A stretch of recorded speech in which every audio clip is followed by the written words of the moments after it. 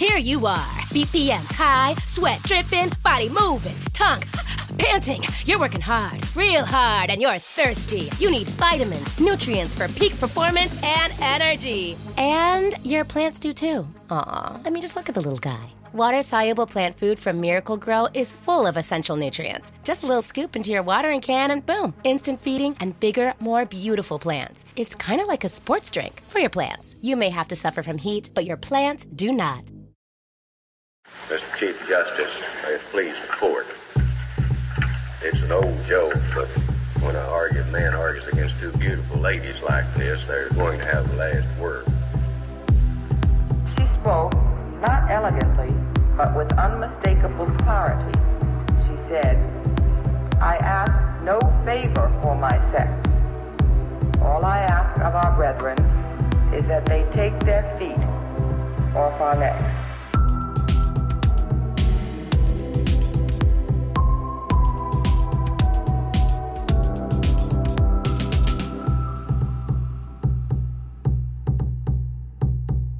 Welcome back to Strict Scrutiny, a podcast so fierce, it's fatal in fact. I'm Melissa Murray. I'm Leah Littman. And I'm Kate Shaw. And we have with us today a very special guest to help us dissect the court's major immigration habeas case. And that special guest is Anil Kalhan, a professor of law at Drexel University Klein School of Law. This year, he's also a visiting scholar at the Center for the Study of Law and Society at the University of California, Berkeley School of Law.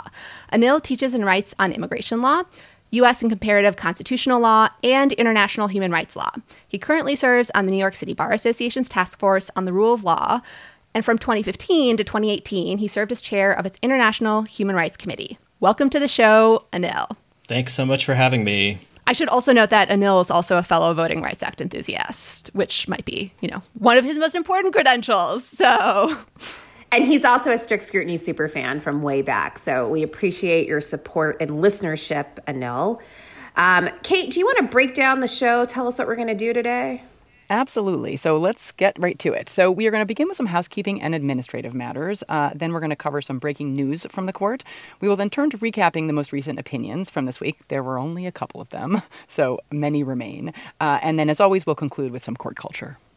Excellent. So the first housekeeping administrative matter is actually a very happy one. It is our anniversary. So cue the Tony. It's our anniversary. Yeah. No one else knows the song? I can't say I actually got that reference, Melissa. Sorry. Okay. This is why I don't work with millennials. Everyone knows the song. Anil, you know this song, right? Of course I do. Okay, listeners, Anil's face suggests serious? that's not true. Okay. Sarcasm doesn't translate on the radio or podcasts. All right. Well, for those who know, there is a terrific Tony song called It's Our Anniversary that would have gone great right there and should have been picked up by you pooks. But in any event, it is our anniversary. We have been doing this for 1 year, and it's been such a cool and exciting year for us. And we are celebrating with lots of giveaways for our listeners. So, Leah, do you want to tell us a little bit about some of the giveaways and where you can find out about them? So we'll explain more about the giveaways at the end of the episode, but we've announced them on Twitter @StrictScrutiny_ or on our Instagram account @StrictScrutinyPodcast, but also to commemorate our 1 year podiversary / Tony anniversary, if that's how to say it. We have some new merchandise that is available at our website, www.strictscrutinypodcast.com. That new merchandise includes the line you asked for and we delivered, a whole line of merchandise that is necessary to enforce the Voting Rights Act. And you should get it while it's hot, because I am told that Wilbur Ross is buying it all up. So get it now. Some children, when they are young, dream of being president. Others dreamt of creating a line of merchandise to honor civil rights / voting rights hero Wilbur Ross. And for me, that dream came true. Do we have any other exciting merchandise or giveaways that we need to talk about or mention before we unpack it further at the end of the show?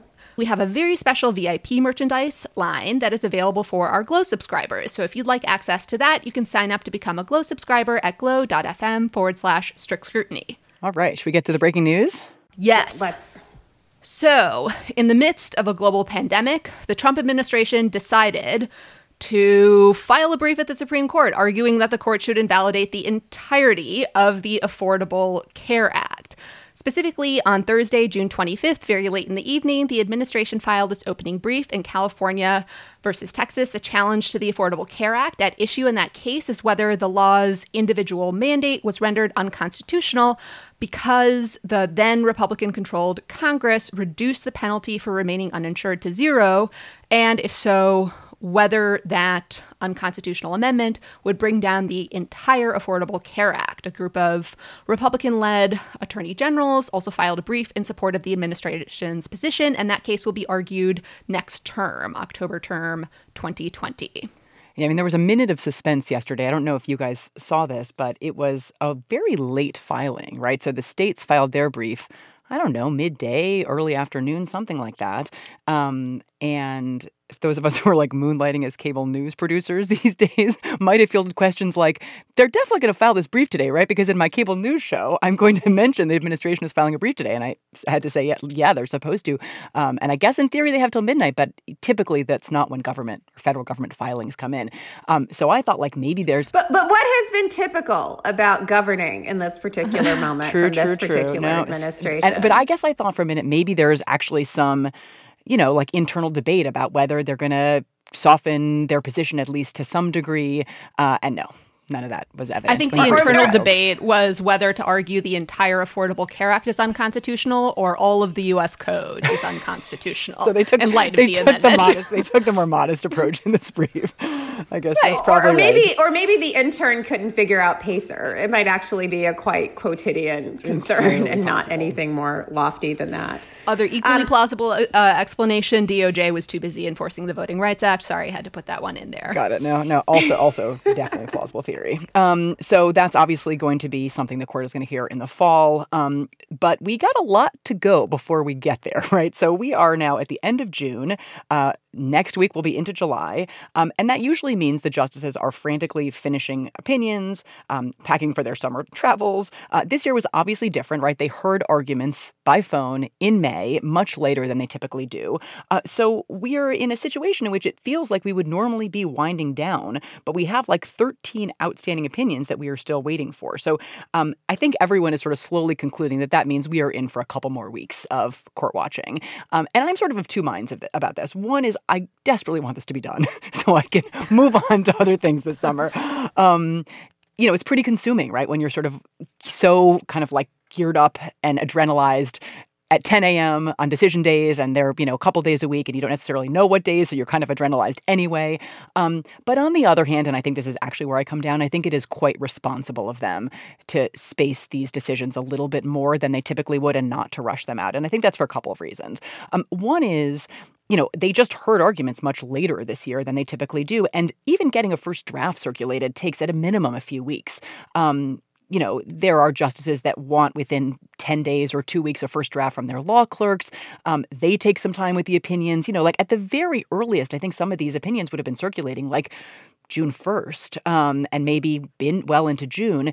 And it just takes time to refine drafts as they circulate, and dissents need to be drafted typically, at least in part, in response to majority opinions. Concurrences get drafted. And, when you're inside under normal circumstances, at this time of year, drafts are like flying around fast and furious. And justices are making changes in response to other drafts and in response to requests from other justices. And, they should take their time and get these opinions right, at least not make any unnecessary sloppy errors, whether or not, we're going to agree with the substantive holdings in the cases. And then the last thing I'll say is, everyone, all of us, and I presume the clerks and the court employees have been working without childcare for months. And so I don't know how many law clerks have children, but each year at least a few do.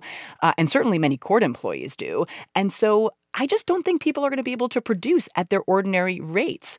And so I think it is right to build in a little bit of extra time. And I just wish the chief had a couple of weeks ago said something publicly to sort of, set expectations that we would be going much longer than we typically do. So how do we set expectations going forward? Because presumably the state of affairs that we are in now will continue into the fall, which is to say that, it is likely that schools, even if they reopen in September, will perhaps have to close at some point during the year, and you will have clerks again at home without childcare, and not just without childcare, with the additional duty of having to homeschool their children. Does Sam Alito have any school-age children? And could that explain some of the problems in the opinion that we're about to discuss, the Reisegiem? Or is it just some of the other justices with school-age children? I'm just putting that out there. Curious. I think only Justice Kavanaugh has school-age children, although Justice Breyer is sheltering in place with his wife and his daughter's school-age children. So maybe he is involved there. But I'm not sure that anyone other than Justice even Kavanaugh is people doing whose kids this. are in college, are probably back, like the chief or someone. Yeah, but I mean, like college-age kids, you're not sitting there, on Khan Academy with them trying to help them figure out how to get online. So one of the reasons why we wanted Anil to join us is because the really significant opinion we got this past week, Department of Homeland Security versus the Reisegiem, although there's some uncertainty about how to pronounce respondent's name, is not only a significant habeas case, but a lot of the intricacies and complications in the opinion are how it could possibly apply given extremely complicated doctrines and statutes and different categories within immigration law. And so Anil is going to help us work through this 5-2-2 opinion, which we'll explain the breakdown in a second. But the majority is written by Justice Alito for the 5 conservative justices. And then Justice Breyer and Justice Ginsburg concurred in the result, but not the reasoning. Again, we'll break that down. And Justice Sotomayor and Justice Kagan dissented. Because this case might not have been on a ton of people's radars, I thought it might make sense to do some explication about the expedited removal system that is at the heart of this challenge. And that expedited removal system was created by a statute, the Illegal Immigration Reform and Immigrant Responsibility Act, IRIRA. And so with that kind of brief background, Anil, would you mind kind of sharing with our listeners what expedited removal means and who it applies to and like the system that was being challenged in this case? Sure. So expedited removal is, as you noted, a procedure that was instituted by Congress in 1996. And what it does is it applies to non-citizens who are suspected of being inadmissible either for misrepresenting a material fact or for lack of proper documentation. And what makes it such a stark, striking, draconian procedure is that if an individual immigration officer decides that a non-citizen who is subject to the procedure fits within either of those categories, then they can be summarily removed without any further hearing or review at all. So essentially no process. So that's the universe of people to whom it can be applied, people who are suspected of being inadmissible on one of these 2 grounds. The government's not required to use expedited removal. It's long been understood that they have the discretion to refer any individual who could be subject to this draconian process to a regular removal proceeding before an immigration judge instead. But it authorizes and makes this process available in 2 settings. The first one is at ports of entry. So an immigration officer can use expedited removal when a non-citizen is arriving at a port of entry, like a land border crossing or an airport, and seeking to enter the United States. The second context, they're both controversial, but this is particularly controversial for reasons we can talk about, gives the DHS secretary discretion to also apply this streamlined non-process really, to individuals who are already within the United States without authorization. So in other words, people who have not been admitted, if they are unable to prove that they had been continuously present in the United States for at least 2 years. Now, that's the outer limit of the category that the statute defines. But again, the secretary is not required to designate everyone in that category as potentially subject to expedited removal, or for that matter, to use it at all. And until recently, the government has never really sought to push the use it to that outer limit within the United States. So since 2004, the regulations that authorize the use of expedited removal inside the United States have applied it to individuals that immigration officers encounter within certain designated border zones, within 100 miles of a land border, if they cannot prove that they have been physically present in the country, not for more than 2 years, but for more than 2 weeks. And as Anil was saying, the immigration officer's determination, either at the port of entry or the, officer designated by DHS to make a determination about a person arrested within the United States, is final, and that person can be summarily deported after that result. However, if the immigration officer concludes that the person has made what is called a credible fear of persecution, that is some potential for eligibility for asylum, then the individual is referred to an asylum officer who will then conduct an asylum interview. But if the asylum officer determines that the person isn't eligible for asylum for whatever reason, that determination is also final and the person can be summarily deported. And so that is the expedited removal process. As Anil mentioned, when the Solicitor General petitioned for certiorari, it was limited to persons who were apprehended within 100 miles of the border and who couldn't prove they had been in the United States for longer than 2 weeks. But as we'll get to when we discuss the possible implications of the decision, the administration is seeking to expand that authority. And this statutory exception that you're noting is really important, because if somebody expresses a fear of persecution and an intention to apply for asylum, they have to be referred for this screening interview. And human rights organizations and advocates have fought long and hard. This was meant to be a way to ensure that nobody's going to be sent to a country where they might face persecution in violation of our international law obligations. So this is a safeguard that's meant to be a generous process. It's not meant to sort of be one where you screen people out. It's meant to be screen people in, so that if there's any significant possibility that they might face persecution, they have a chance for a real hearing. So the challenge to this expedited removal system was primarily, and I think arguably exclusively, grounded in the suspension clause. The suspension clause of the United States Constitution says that the privilege of the writ of habeas corpus shall not be suspended except in narrow categories that everyone agrees are not satisfied here. And so the first objection was, by precluding access to judicial review of the detentions and removals, Congress violated the suspension clause. And then the second challenge, which, based on my reading of the Ninth Circuit and the respondents' briefs, it's not at all clear was actually presented in this case, although the court reaches out to decide it, was whether the expedited removal system deprived respondents subject to it of due process of law. So we'll talk about both of these holdings independently, although I think that there is a really complicated relationship between them, in that some of the court's analysis of the suspension clause seems to draw on due process cases, vice versa, and it's possible that the court's analysis of either category might bleed into the other to either expand or limit it. Okay, so first holding of the court is that habeas, the constitutional guarantee of habeas, is not available or required for judicial review of deportations. Now, that is the broadest understanding of the court's holding, and I think we'll get into it's not clear how broadly the court's reasoning actually went, but what the court said is when an individual is challenging their deportation, they are not seeking a release from custody. That is, they're not asking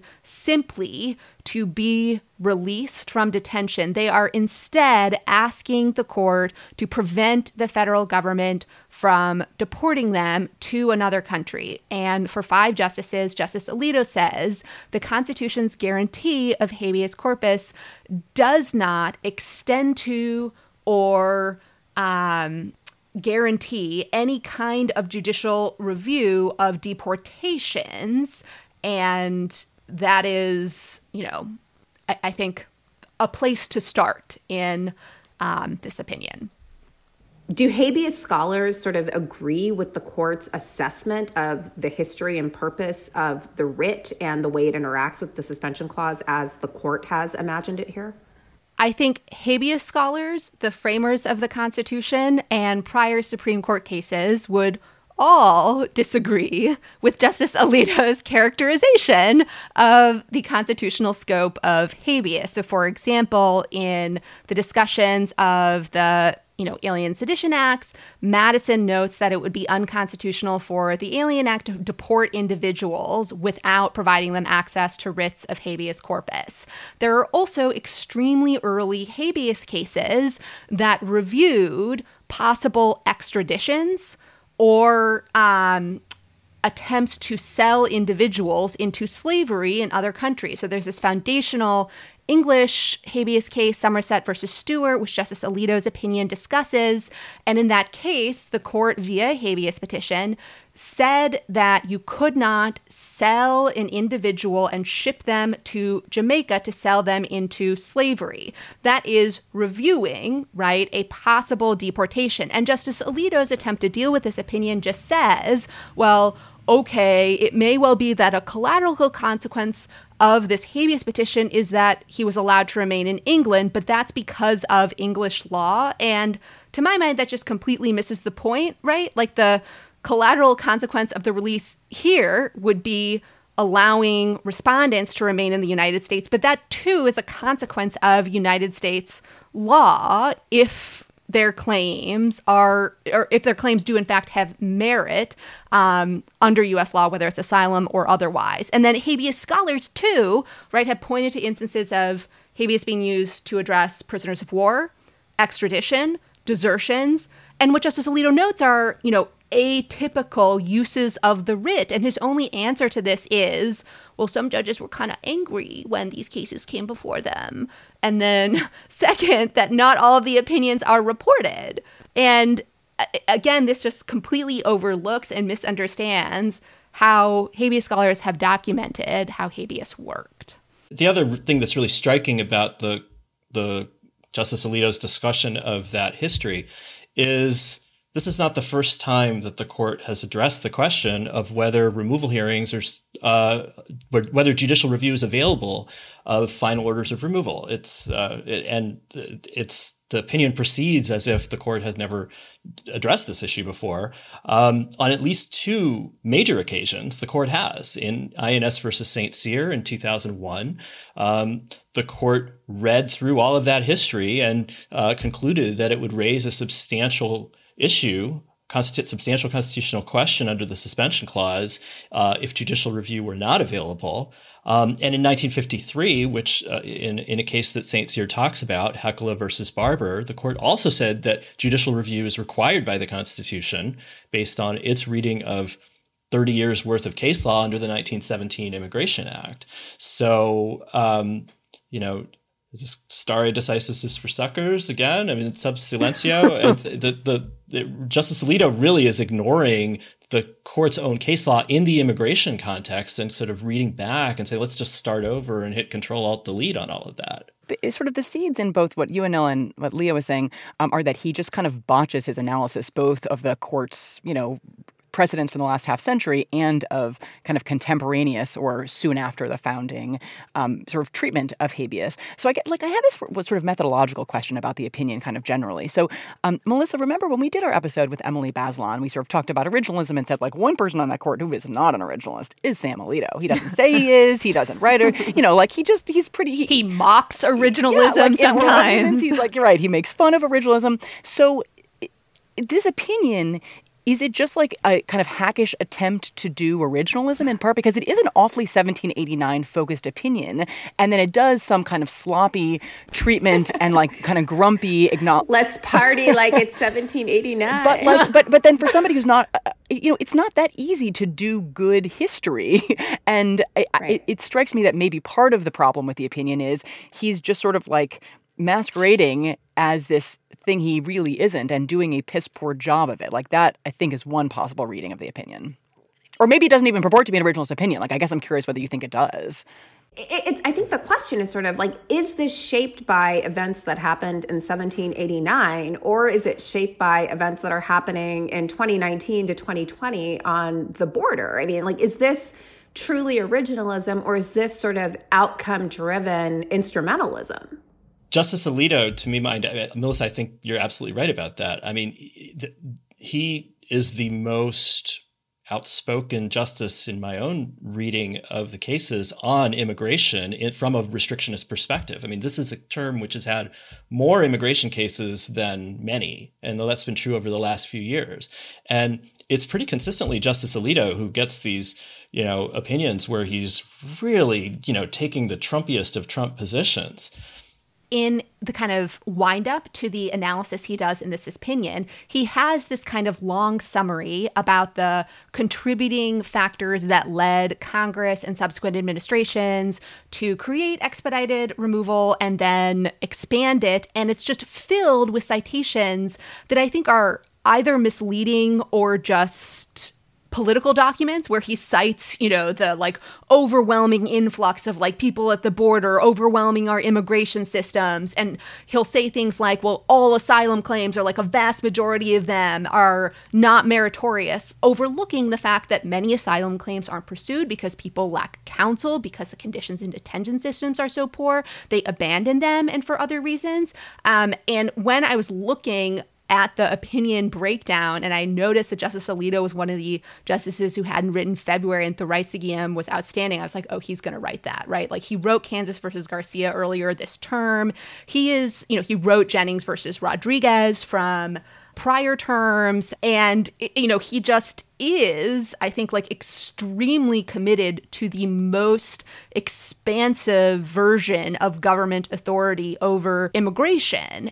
But, as to why this opinion is framed in originalist terms, it is partially because the court's prior cases, like INS versus St. Cyr, said that, the writ protects at least the writ as it existed in 1789. And partially for that reason, when the case gets to the Supreme Court, respondents and, their amici are pointing out, the habeas scholars and the court's prior analysis of the history of habeas as indicating that, all these manners of detentions and quasi-deportations, or things approximating deportation, were subject to judicial review. And the way Justice Alito kind of gets around them is to invoke what was the dissenting opinion in Boumedienne's approach to history. And what Justice Alito does is he says, unless respondent can point to me a specific reported case that held habeas is/must be available for deportations, around the time of the founding, right? You haven't established that the writ extends to that protection.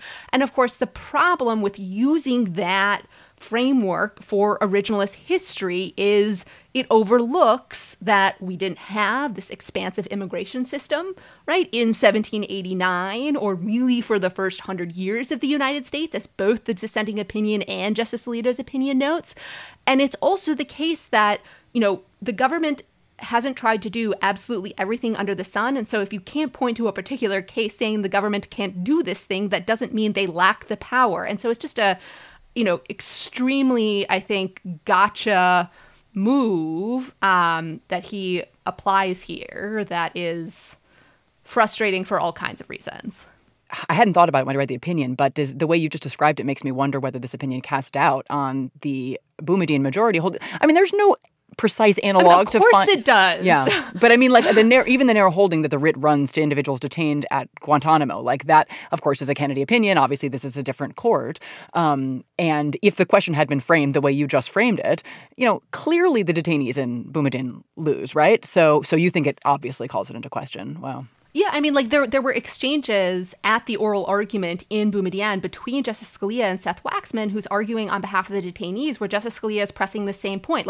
Point me to a case where a sovereign, detained someone outside of the territorial bounds of the country, and the writ ran. And Seth Waxman is like, they just didn't do that, right? Because it's unseemly and appalling. And, so my inability to identify a precise case does not defeat my argument. Yet that's one of Justice Alito's moves here. And if you lay the two results side by side, what that means is that non-citizens who are physically present within the United States are less entitled to protections of the suspension clause than enemy belligerents who were captured on foreign battlefields and detained outside the United States. That's a little bit difficult to reconcile those two outcomes. one additional thing just on the Boumediene point as to whether this opinion, sorry, habeas is my jam. I can't help it. In a footnote, right, Justice Alito says the Supreme Court has not yet resolved whether the suspension clause guarantees an affirmative right to habeas review. Did you read Boumediene, right? Like, that's what that decision did.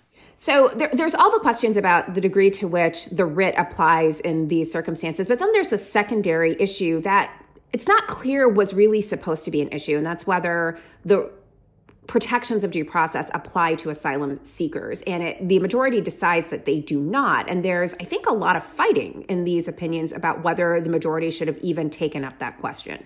This is one of the most exasperating parts of this opinion for me, because, okay, so if the on Justice Alito's own conclusion about habeas, there's no jurisdiction.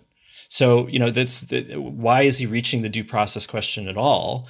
And then in a handful of pages, really, it's not an extensive discussion. He just bulldozes through like 130 years worth of history to conclude that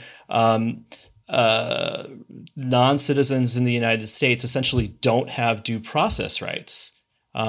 This is a bedrock principle of the constitutional protections that are available to non-citizens, that once somebody who has entered the United States, even illegally, and the court has expressly said, even if somebody enters illegally, then they can be expelled only after proceedings that conform to traditional standards of fairness encompassed in due process of law. This was, cases as early as 1903, Yamataya versus Fisher, or the Cold War era cases like Mazzei.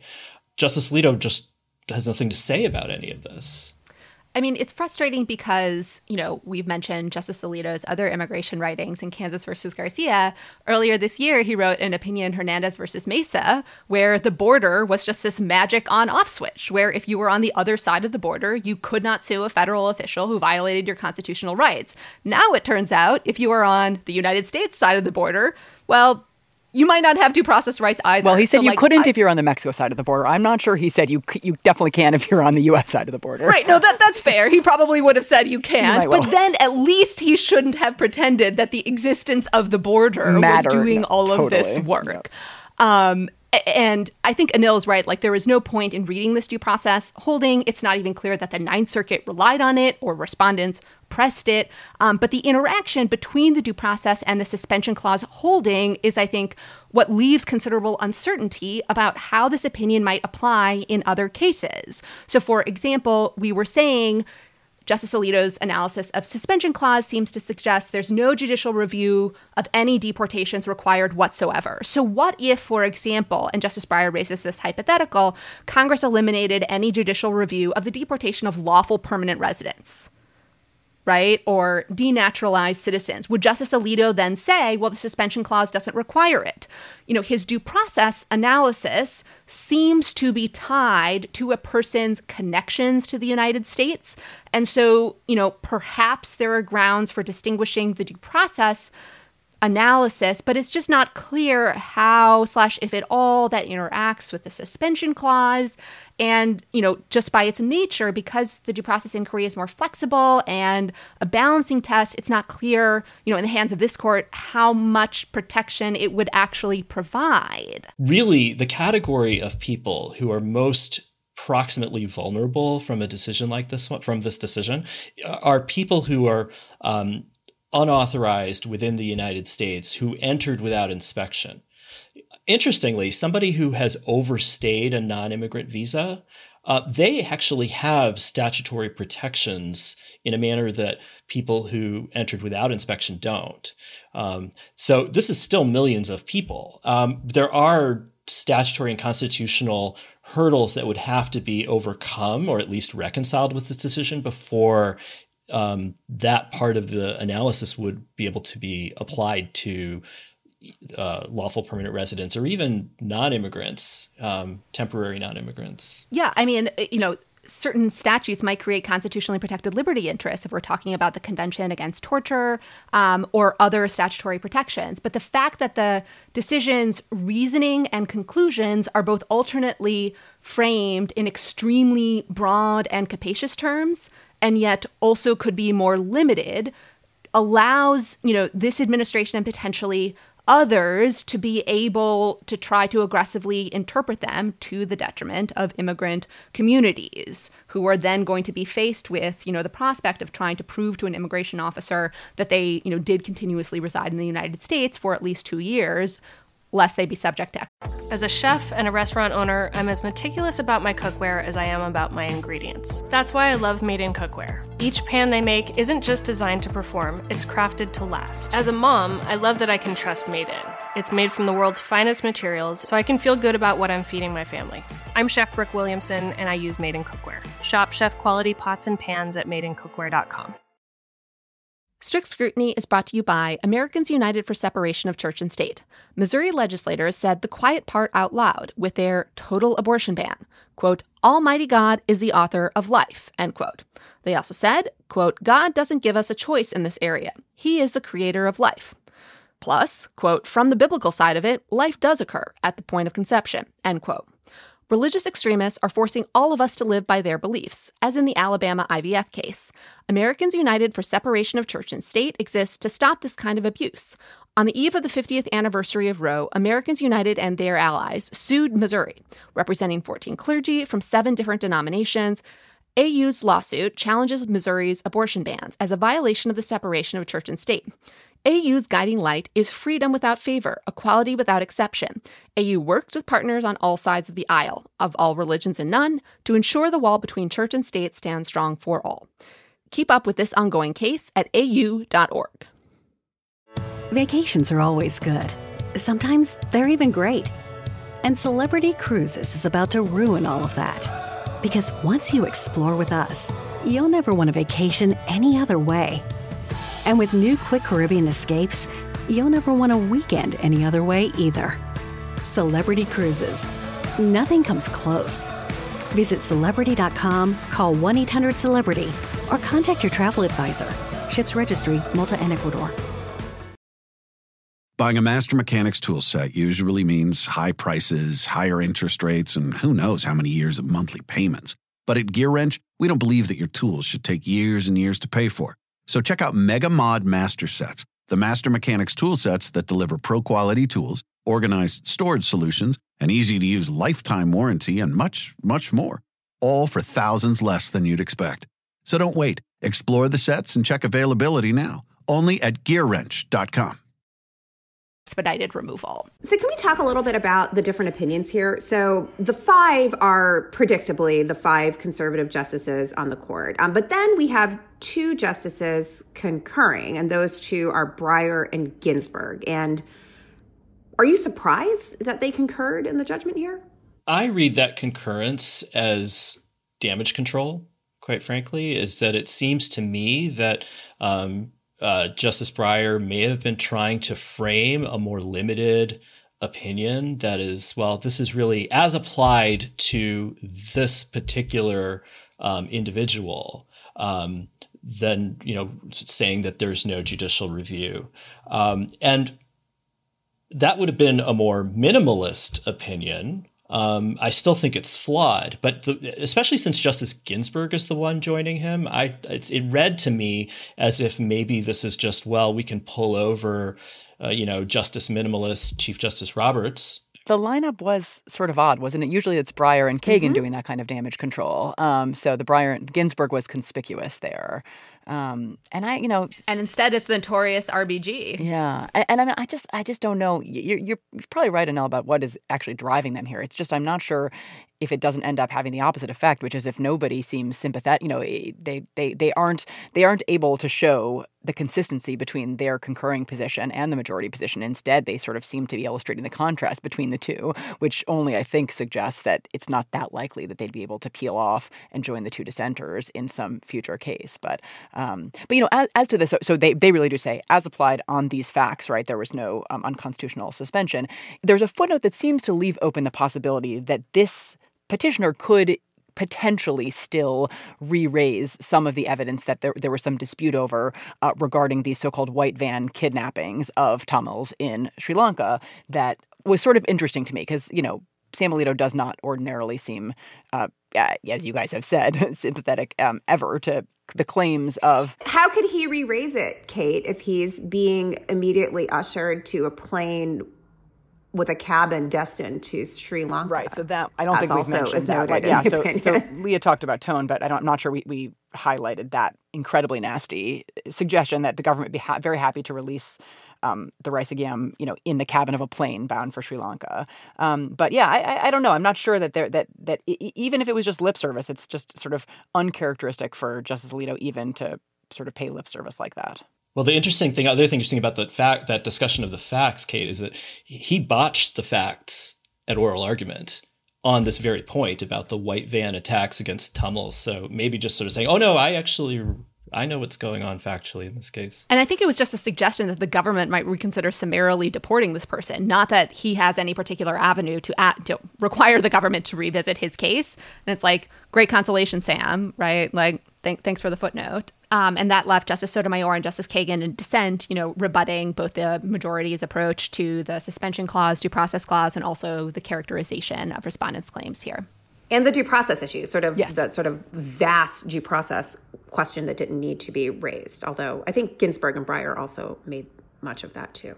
So one final point, which is sort of on topic, but a little bit off topic. But it's something that I thought about when I listened. So the episode that Leah, you and Melissa did with Chase Strangio on the Bostock opinion, first of all, was such a great episode. But second of all, you guys talked about something that was really interesting in the Gorsuch opinion, where he takes a suggestion in the dissent that, nobody in 1964 ever thought that this statute would encompass sexual orientation and transgender individuals, and says, really, nobody thought that because lawsuits started getting filed right away. And I just thought it was such a nice point about, I guess I'm bringing it up now because losses can reverberate like down the road. Sort of Doug Najame and my colleague Alex Reinert have written these great law review articles about how you can win through losing sometimes, and short-term losses can sometimes, even many decades hence have transformational effects on the law. So I certainly don't have a story to tell about how this loss, ends up begetting some future wins at all. Like, I think that you guys are rightly highlighting some of the potentially really dangerous expansion of the logic in this, or just application of the logic in this opinion that you could sort of easily see following on in years to come. But I guess just like to shout out that losses don't always stay on the books, and that they can law can be transformed in all kinds of ways. Even if that's right, the unfortunate reality is the interim human suffering and the people who will have to endure and be subject to the uncertainties in this regime and victim to aggressive interpretations of it. Yes, we might, reverse it at some point down the road, but in the hands of particularly this administration and others, it's just a deeply concerning opinion. Thank you, Anil. Thank you. All right, so having thoroughly dissected the opinion, let's move on to court culture. So there were a lot of court-adjacent things going on this week. So Leah, what was probably the most important court-adjacent development to happen? So one court-adjacent development that has potential implications, I think, for several of the court's opinions and more general approach to reviewing the actions of the executive branch was the congressional hearing on Bill Barr's Department of Justice. At that hearing, several witnesses testified about Bill Barr's exercise of his powers as Attorney General and how he exercised them in seemingly political, partisan ways that undermined the rule of law. At the hearing, there were 2 sitting Department of Justice officials who testified. There were also 2 former DOJ officials who testified to the same. So does one of you kind of want to outline some of the witnesses' testimony? So there were 3 witnesses for the Democrats. John Elias, who was an antitrust whistleblower. I think he's still with the department right now.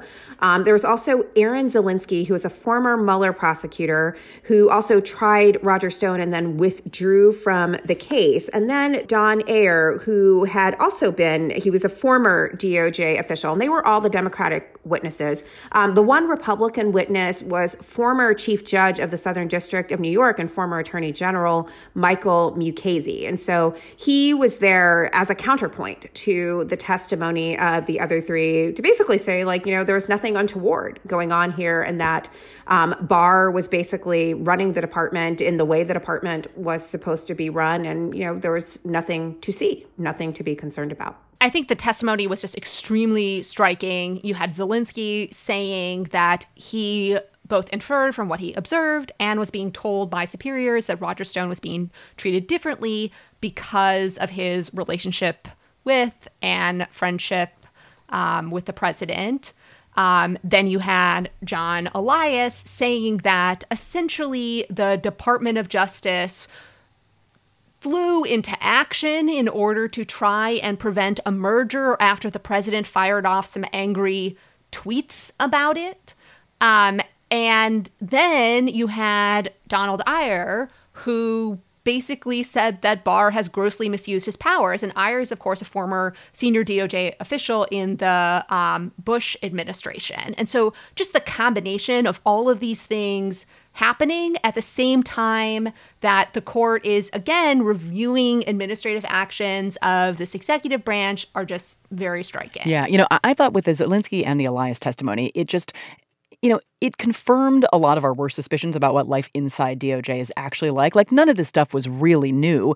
We all saw the Stone sentencing memo get submitted and then yanked and then replaced with this much more lenient one. But just how explicit these directives were inside DOJ was not at all clear to me. And Zelensky was like, yeah, it was like said that this was being done because of his relationship with the president. Like, people said it. People talked about it. And Elias's testimony, which got a lot less coverage, like, understandably, was like, in some ways, it was wild. I mean, he literally said, we're spending like huge amounts of our resources investigating mergers in the marijuana industry, where there are legal tools for deciding whether mergers are anti-competitive. And like, if you took less than a semester of law school, like antitrust, you would look at the market for marijuana and know, like, these two little players merging, that's not anti-competitive in the way that the federal antitrust laws give a shit about. And yet you have like scores of economists and lawyers like harassing these companies by sending them requests for information, which are extremely burdensome to respond to. And like, it was, again, explicitly noted that the reason this was all happening was because Bill Barr doesn't like pot. Like, that's it. That's the reason. And like, it was just a shocking description of abuse and corruption and also waste. And then Ayers, you could say all of that about the hearing. I mean, the hearing was also a kind of wild testament to just, this is how the sausage gets made. I mean, there was like the tapping of the pen when Don Ayer went over time a little bit and Nadler let him continue. There was a lot of screaming. The treatment of Zelensky, who was testifying by video because he said he has a newborn at home and they were worried about the possible exposure to COVID. And they were just, other people came here risking life and limb. It was just like all really weird and mean-spirited. And then all of these pivots, these sort of whataboutisms, you think the Barr DOJ is bad. Look at the Obama administration. I mean, it's just like constantly, like they're just shadowboxing with 2008 to 2016. I mean, Jim Jordan is just an unfiltered Fox News rant. So any hearing that he is participating in is just going to go all kinds of crazy. And this was no exception. But I think it's interesting to realize that all of this is happening at the same time the court is releasing these decisions. So, Melissa, you and I talked about the fact that the Bolton book, excerpts of it came out on the heels of the Supreme Court's decision in the DACA case. Both decisions seem to rest on the idea that this administration does not have control of anything. Doesn't know how to govern. Horrible at governance. But then you layer those things on top of Thuraissigiam, which seems to say, well, it's totally okay to give the executive branch these powers because, they have this apparatus built up, and this is just a power we give to the political branches. And I think it's really scary, again, to think about how that power could possibly be exercised, given the people who are apparently currently running our government. It's just... The two sitting DOJ officials talked about specific events. Ayer had this, very high-level perspective on the Justice Department as an outsider, but obviously an alum of DOJ. And, he said stuff that, genuinely, chilled me to the bone. And I think that these were all, well-founded kind of warnings that he was issuing, which is just basically when you look at the kind of abuse of power that the Attorney General has engaged in, and that this is all about advancing I guess the marijuana stuff is just Barr's own thing, but much of this is about advancing the president's personal and political interests. You have to worry about what lies in store in the next few months in terms of using the apparatus of government to advance the electoral interests of a president right now in danger of badly losing his reelection campaign. And that is a terrifying prospect. And I think that is why you were seeing for the first time real talk among Democrats about impeaching Bill Barr. You can, of course, impeach a cabinet official. And I don't know, honestly, whether it's a good use of their time and energy and whether it's feasible in the months that remain between now and the November election. But the conduct is grotesque that is being described. And I think that we all need to be worried about how an individual willing to so abuse the Department of Justice might behave in the service of the president's reelection efforts in the next few months. I think Don Ayers' testimony was not only the most damning, and you knew it was the most damning because they went to such enormous lengths to impeach him in terms of his testimony. So there's all of this discussion about, Don Ayer was basically a disgruntled employee who had been put in his place by Ed Meese 150 years ago. And so every point that he made, there was this pivot to what about that time when Ed Meese said you were terrible? And so, it was clear that the testimony was really important, really damning, and they were at great pains to distance themselves from it. And, to get to one of my hobby horses, it's not just, in my mind, the threat from the executive branch who is run by these corrupt people who are abusing their powers. It is also the problem of some courts, right, this administration's nominees, who are not only unwilling to recognize it, but instead insist on giving these people more power. So on the very day that there's this congressional hearing about these horrible abuses happening in the Department of Justice, you had the U.S. Court of Appeals for the D.C. Circuit release an opinion that directed the district judge to dismiss the prosecution of Michael Flynn, who is, of course, the president's former national security advisor, who pleaded guilty to giving a false statement to the federal government. And that false statement concealed, I think, even more threatening and troubling behavior of him essentially operating some kind of shadow diplomacy with Russia, a hostile foreign power, and concealing and lying about it to a bunch of other people, rendering him vulnerable to foreign blackmail. And the opinion is written by one of President Trump's nominees to the Court of Appeals for the D.C. Circuit, Naomi Rao. And in the course of directing the district judge to dismiss the prosecution of Michael Flynn, she says the government's representations about the insufficiency of the evidence are entitled to, quote, a presumption of regularity.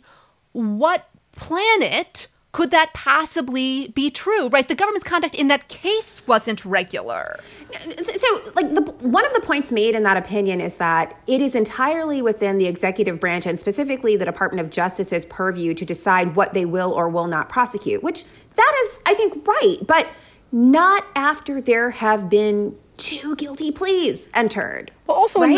mandamus, the question of when mandamus is appropriate, right? When Sullivan may well have been well on his way to dismiss this thing after making DOJ squirm a little bit. I think that's probably where it was headed anyway. After conducting a hearing. Yeah. Yes. So just to explain the mandamus, what happened is the district judge appointed an amicus to argue against the dismissal of the prosecution. In response to that, Flynn sought mandamus, that is asking the Court of Appeals to force the district court's hand before the district court does anything. Mm-hmm. That type of relief is never warranted where the party has an adequate remedy. And here the adequate remedy is a ruling by the district court followed by an appeal. And what is even more alarming is that Judge Rao's opinion says, well, the reason why that isn't an adequate remedy is because it could harm a party's interests who didn't even seek mandamus, the Department of Justice. And she suggests that it's this horrible intrusion into their institutional prerogatives and executive power to even subject them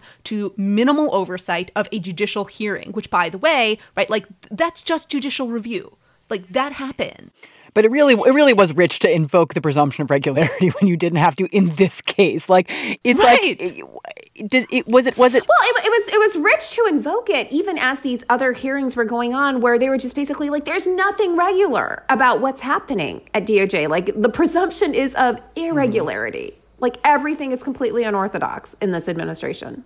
So one other small development we just wanted to note, since Melissa and I recorded the last episode before it happened, is there was a ruling in the case about John Bolton's book. The district court said, for reasons that hardly need to be stated, the court will not order a nationwide seizure and destruction of a political memoir. Although this was an opinion from D.C. District Judge Royce Lambert, and he did note that there might be other consequences for John Bolton, whether it was the disgorgement of profits to the government or even criminal liability if, in fact, he had revealed classified information. Yes, that's right.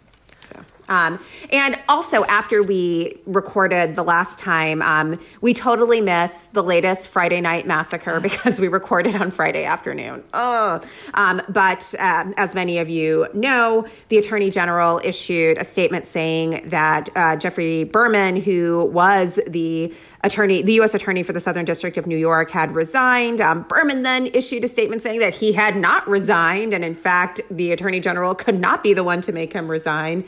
And then there was a back and forth. The president denied firing Berman, but then later the Attorney General came back and said, in fact, the president had fired Berman. So all of this raises a question. Berman is no longer the U.S. Attorney.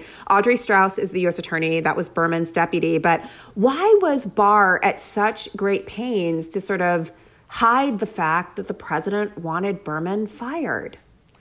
The presumption of regularity, Melissa. Look, it is an unconstitutional intrusion for us even to be asking this question of the executive branch's motives, or so Judge Naomi Rao told me. Well, isn't it also obviously the case that Berman wasn't sufficiently enforcing the Voting Rights Act in the Southern District? Like, that's clearly why. He was spending too much time enforcing other things, which I think was the problem, which led me... This led me to say on a cable news network that something was rotten in the state of Denmark. And that prompted a response from a gentleman who is a Grammy award-winning composer, one Kenneth Fuchs, who accused me on Twitter of racially slurring the nation of Denmark with my comment. You can follow it all on Twitter if you care. I informed Mr. Fuchs that the quote actually was not a racial slur against the Danes, but rather was a quote from the bard himself, William Shakespeare, in the very well-known tragedy Hamlet, Something is Rotten in the State of Denmark. A whole Twitter thing followed, and in an attempt to kind of wring some dignity and a silver lining from the whole l'affaire, Kenneth, we have decided to create a whole new line of strict scrutiny merchandise, which includes a line that I offered Kenneth when he told me that although it was cute that I was quoting Shakespeare, it was always inappropriate to single out an entire nationality. I told Kenneth that he would have to take it up with the bard. And so we have a whole new line of strict scrutiny merchandise that says, take it up with the bard, that we hope you will find as amusing as we do. And we hope you find it amusing because all proceeds from this line will go to support the Marin Shakespeare Theater and their program, which brings Shakespeare's to California prisons to allow prisoners to take part in learning about these works and thinking about the broader humanity that Shakespeare brings to us all. Even you, Kenneth. Even you. Maybe even Judge Naomi Rao, if you're listening. Get a mug. Take it up with the bard. Take it up with the bard. I feel, Anyway, it's been a crazy week. The week has been wild. When you said that Berman firing was last Friday after our last show, I was like, no, that's wrong. It was like 3 weeks ago, right? But no, then I checked. It was not, in fact. Life comes at you fast, right? So there was Berman. There were these hearings. There was l'affaire Kenneth. It's just the end of woke Lido, the end of our mirth and happiness on this podcast. So much has happened. It was short-lived. I told you it would be short-lived. I know. Woke Lido was also very brief. Yes. I mean, it arguably never existed. But something else that we started this past week are the giveaways that we teased in the introduction to mark our podiversary. We are running 2 giveaways, one on Twitter/email and the other on Instagram. On a short podcast teaser, I explained the giveaways briefly. You have to answer one of the trivia questions I shared, and also email or share on Twitter your favorite Strict Scrutiny episode. So that's the Twitter giveaway. It runs until July 1st. And we will select winners of that giveaway at random who will receive their choice of Strict Scrutiny merchandise. We are also running a similar giveaway on Instagram at Strict Scrutiny podcast. So that's been our week. I think we're going to wind this down. Okay. So thanks to everyone, as always, for listening. A special shout out to Gray Brooks from Erie.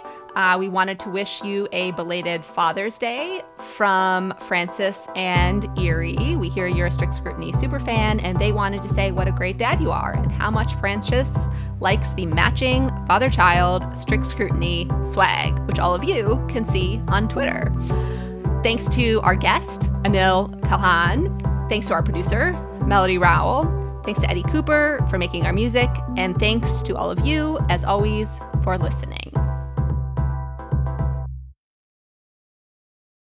As a chef and a restaurant owner, I'm as meticulous about my cookware as I am about my ingredients. That's why I love Made in Cookware. Each pan they make isn't just designed to perform, it's crafted to last. As a mom, I love that I can trust Made in. It's made from the world's finest materials, so I can feel good about what I'm feeding my family. I'm Chef Brooke Williamson, and I use Made in Cookware. Shop chef quality pots and pans at madeincookware.com. It's that time of the year. Your vacation is coming up. You can already hear the beach waves, feel the warm breeze, relax, and think about work. You really, really want it all to work out while you're away. Monday.com gives you and the team that peace of mind. When all work is on one platform and everyone's in sync, things just flow. Wherever you are, tap the banner to go to Monday.com.